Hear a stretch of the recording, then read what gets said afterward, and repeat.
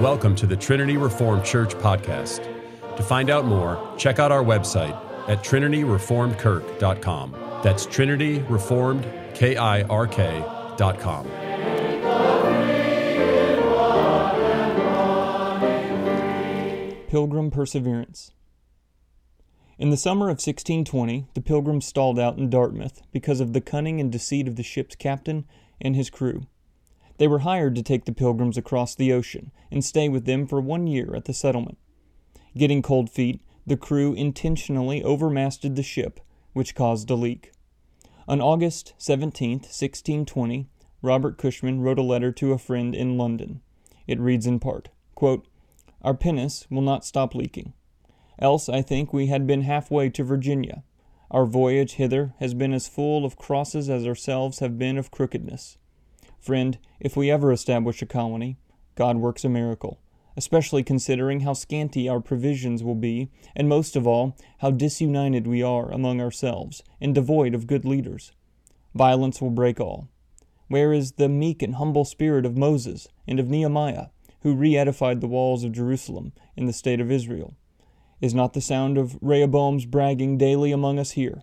Have not the philosophers and all wise men observed that even in settled commonwealths, violent governors bring either themselves or people, or both, to ruin?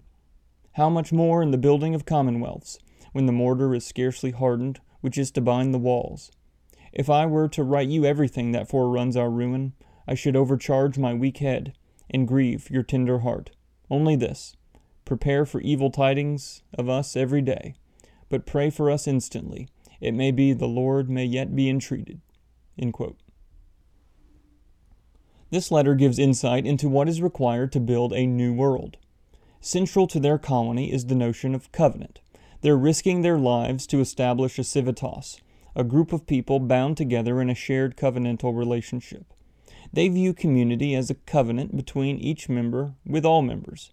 The civitas is a solemn agreement between members to act in harmony with their shared ideals in a moral and religious relationship.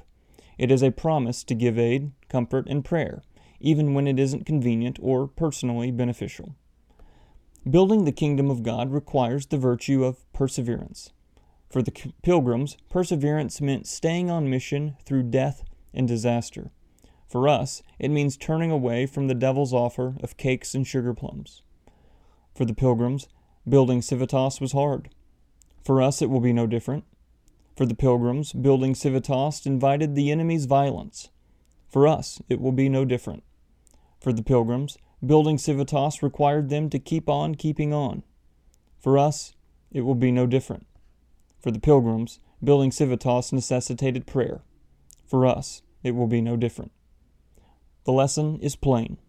No Christian perseveres without jostling and being jostled by the circumstances of God's hard providence. Thanks for listening. To find out more, check out our website at trinityreformedkirk.com. That's trinityreformedkirk.com.